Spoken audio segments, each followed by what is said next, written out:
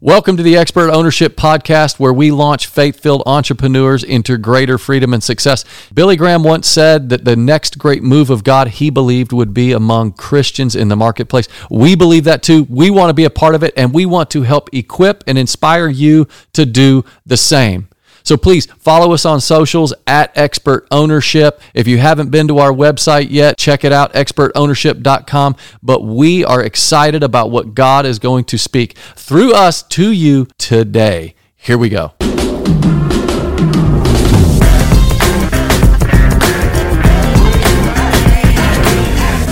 Good day. We're back. I'm here with the Denham Brothers, and we are recording the Expert Ownership Podcast today. This is Larry Hubecka, the host, and today we're going to talk about one of the greatest skills you'll need to succeed as an entrepreneur. It's really like a sleeper skill, but everybody can be good at this, making difficult decisions. That's a tough one. By the way, today's episode of the podcast is brought to you by Christian Healthcare Ministries. We affectionately know it as CHM. And for those of you looking for an insurance alternative, let's say you're an entrepreneur and you're trying to figure out, how am I going to figure this out with my employees? I don't exactly know what to do. This sounds a little bit difficult. I'm a little unclear. Well, CHM is a great option for you. And you guys have been with them for a really long time. Give me like 30 seconds on why you've liked CHM. Well, because they produce 18 plus years in counting. We've been with them. It's Jason. I've had 3 knee surgeries. We've had multiple kids born. Real quick, if you've had 3 knee surgeries, have they not been good that you've had to go back multiple times, or why 3? No, because he always gets back in the gym too early. He was doing box jumps after ACL surgery. What an idiot. Yeah, but here's my problem. It's not good. Oh, and we should do this for one of the podcasts. I tore my ACL the second time giving blood.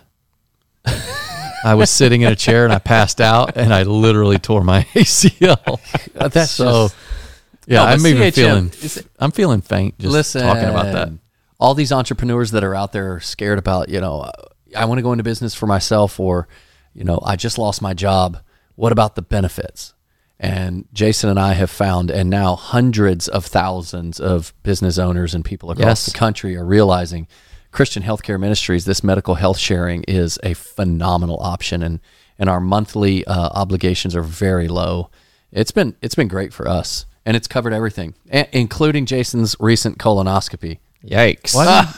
My colon, that's a private matter. We're 46 now.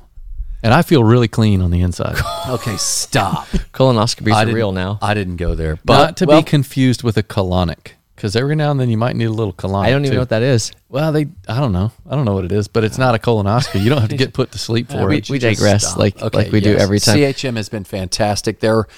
They are the primary partner that we brought on 18 years ago before we even brought a bookkeeper on. Yes. Because that was the biggest thing for us and for our wives. Take care of our kids, our families. What are we going to do with our kids? That's right. That's right. If you want more information, expertownership.com/CHM. Just those 3 letters, Christian Healthcare Ministry. All right, let's jump in. One of the greatest skills you're going to need to succeed as an entrepreneur, it's a sleeper. Everybody's good at it. It's making difficult decisions. So, before we even get into this, why is this so hard for people? Why is it hard to make hard decisions? By the way, I just want to say, people probably might not recognize your wit is so quick and smooth, but you just said everybody's good at it. Everybody can be good at it. That's what it should be. You're right. It's tough, man. Number one, it's easy to procrastinate. Jason and I would say if you're in a business where you have to make a decision, you can either participate, which means do it yourself. You can delegate, which means to give it to someone else to do it. You can automate, which means this is going to be repetitive. Let's get some good technology around it. Or you can eliminate it. But the easiest route, the path of least resistance, is just to procrastinate, just to push it off till some other time. And often, if you're not going to procrastinate, well, then you'll overanalyze, which means analysis paralysis. That is a major problem where you're thinking that everything's got to be right before I make this decision. Or I've got to have this other thing in place before I make this decision. And sometimes that's wisdom. But Jason and I did a series called Expert Ownership Live, where we brought on a bunch of successful entrepreneurs and successful business owners. And we brought on the Otterbox family, Kurt and Nancy Richardson. And, 17-some thousand employees. It's a global company. And I said, so what about your products? Like, when do you take products to market? And he said, we always take a product to market before it's complete. He said, because that way we don't get analysis paralysis and we let the market tell us how we need to complete it. He said, so if we're 70 to 80% done, we decide to go to market. And that has been, he said, we'll do 300-400 products like that. And that really helped me out a lot. Like, you don't have to have everything perfect to make a decision. We live in a fallen world, but you also need the market to be able to tell you, hey, these are some of the things that we want. Just take things to market. Now, that's in terms of goods and products, but in terms of like employee decisions or in terms of financial decisions, should I take on debt? Should I not take on debt? You got to really think through that stuff, but you're not always going to have the answers. Did you know that stress is tied directly to the number of decisions you have to make on a daily basis? I have heard this. Tell me more. Okay, so the goal then, because I mean, I've been through this, the goal then is to eliminate the number of decisions that you have to make. Not that you can't go and make no decisions, but there are some things that you just need to eliminate. This is why Barack Obama, Steve Jobs, and several other high-producing individuals never made a decision on what they were going to wear. They had already made that decision long before. Steve Jobs, what did he wear? That Levi's black jeans, mock turtleneck. That's yes. right. He didn't want to make a decision on what he was going to wear, right? Barack Obama, same thing. And now he wore different clothes, but it was always like set out the week before or whatever. And he's like, I'm not going to make a decision on what I'm going to wear. So for me, I look at, and I've trained my kids before where I've taken two pictures of men. I'll take one who's, let's say, 40 and grossly overweight.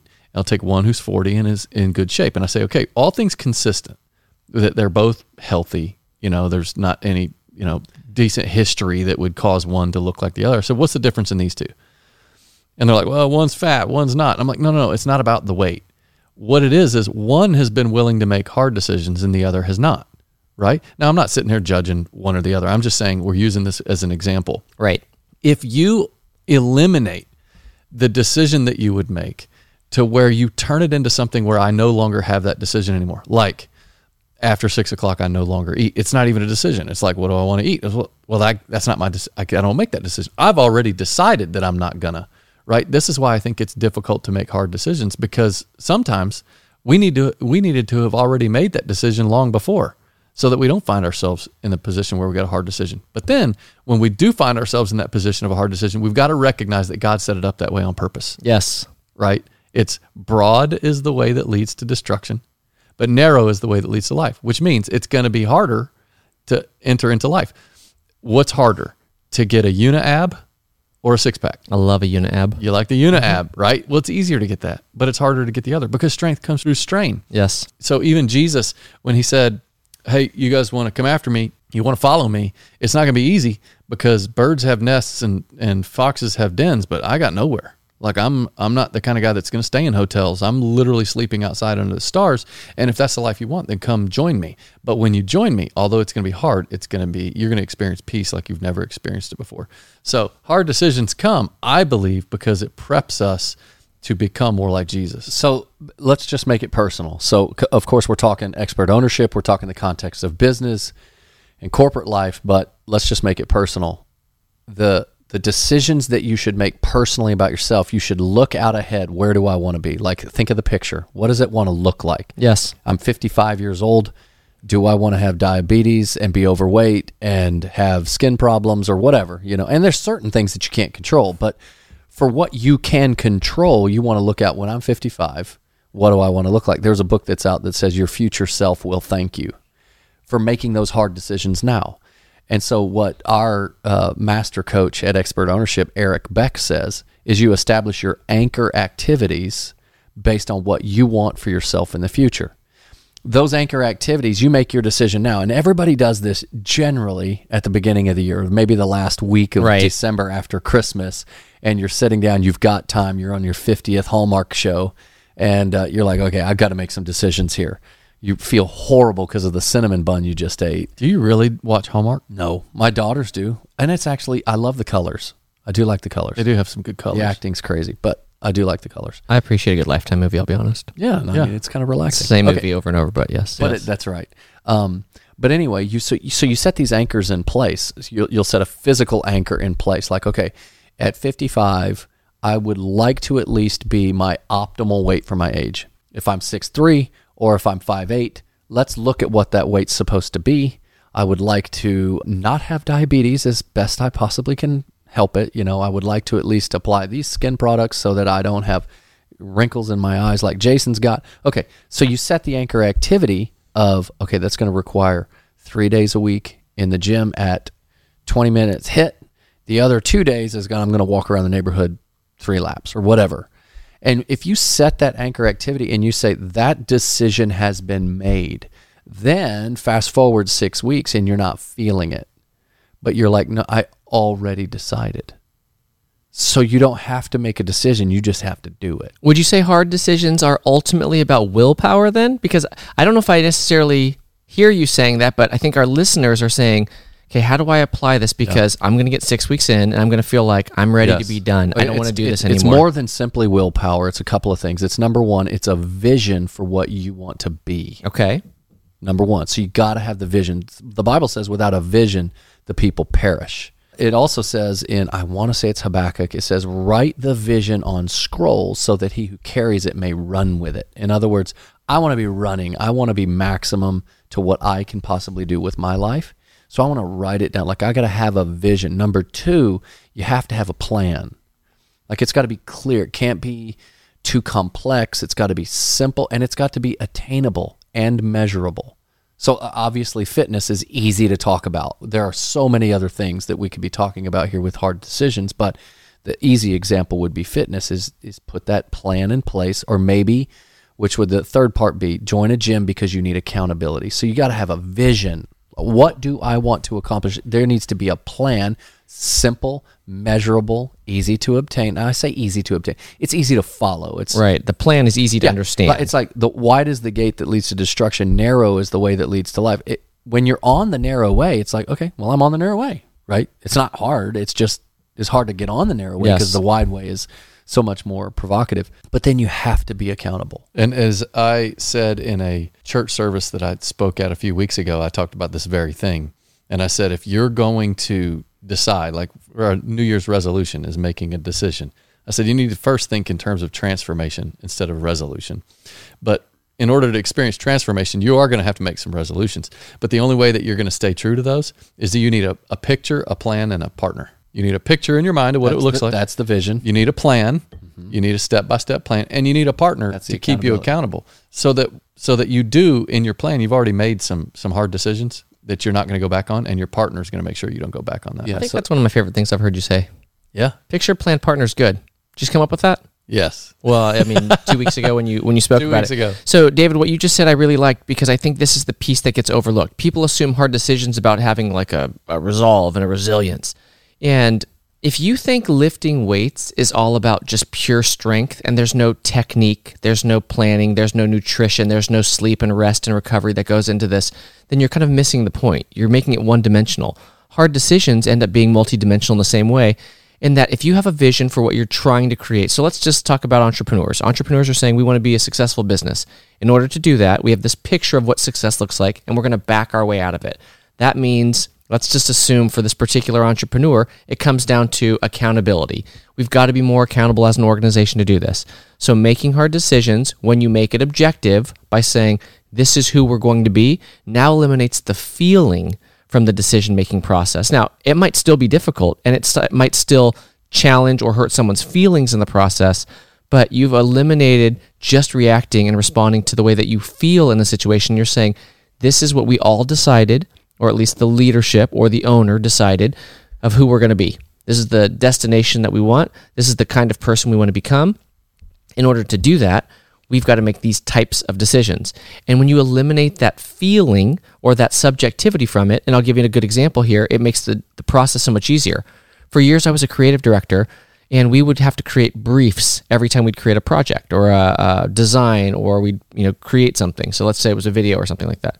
And in this brief, you would outline, here's what the parameters of this project look like. And it might say it needs to be under 2 minutes. It needs to highlight family values. It needs to exemplify diversity. It could be a variety of different parameters that are listed here. But because they were listed in this brief, it created a picture in all of our heads before it had ever been brought to life of what it was supposed to be at the end. And whenever we went back and did rounds of feedback, we'd now go look at that brief and we'd say, Okay, wait a second. I heard your feedback. You don't like the shirt that guy's wearing. Let's go look at the brief real quick.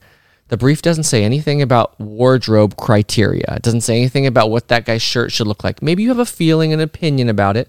Noted. I love your feedback. I love your opinion. I'm going to keep it in mind, and I'm going to consider it as I'm figuring out how I'm going to make these adjustments. But at the end of the day, we knew what we were trying to create. So that feedback on, I don't like the guy's shirt in that video, was all subjective. So now I knew I can maybe make that decision. Maybe I don't need to make that decision, but that's not my essential decision I need to make. The essential decision is it needs to meet these criteria. When you're talking, David, about creating a vision for your life, what are the essential pieces of this vision that you're trying to create, and what hard decisions do we have to make sure we now stay the course according to that plan? That's good. Hard to do. Yeah. I like that. I think entrepreneurs don't do it all the time because they feel like, what if people don't like me when I make that decision? That's feelings. Yeah, that's true. You're allowing your feelings to But that's dictate. where picture comes in. Is your picture has to be bigger than just what you want your business to be. That's exactly It has to be who you want to be at your funeral. Like what you want people to say, the people that are passing by your casket, when your wife and kids walk past, what do you want them to feel for you? And Yes. I remember, and this is probably far afield, but I do remember when we got fired by HGTV, I had kind of a picture in my mind that, wow, reality show superstardom with the Home Depot contract and all the other stuff that they had promised us. Man, that's really going to be awesome. But that was not the ultimate picture for us. The ultimate picture for us, having read through Hebrews 11 multiple times since we were 18 years old, was like being a bold Christian. And when push came to shove, by God's amazing grace, we were able to say no to the picture of the fame and the contracts and all that, and yes to we're not going to back down on these values because they matter. Well, and that's why that really helped us a lot. our book, Living Among Lions, that we wrote, which was our second book, we wrote it back in, I think, 2015 or 16. But we talked about Daniel, Shadrach, Meshach, and Abednego, how they transformed Babylon. And obviously Babylon was still Babylon, but by the time that they were all leaving, those guys had made indelible marks on the history of Babylon that people never forgot. Like literally human beings being thrown into a furnace that was so hot that it killed the people that were throwing them in, and they didn't even smell like smoke, and then a fourth, or Daniel getting thrown into a lion's den, and these lions being man-eaters. And we know they were because when Daniel's accusers were thrown in, the lions like literally crushed their bones before they even hit the floor, but they didn't touch Daniel. Obviously they saw a bigger lion inside of him. So there was something in him, right? And we look at this in terms of making hard decisions, and we look at Daniel, Shadrach, Meshach, and Abednego, and we look at the three things that they had in place. They had conviction that transformed their heart, which means that they were living from the inside out. They had commitments that transformed their lifestyle that led to courage that transformed their world.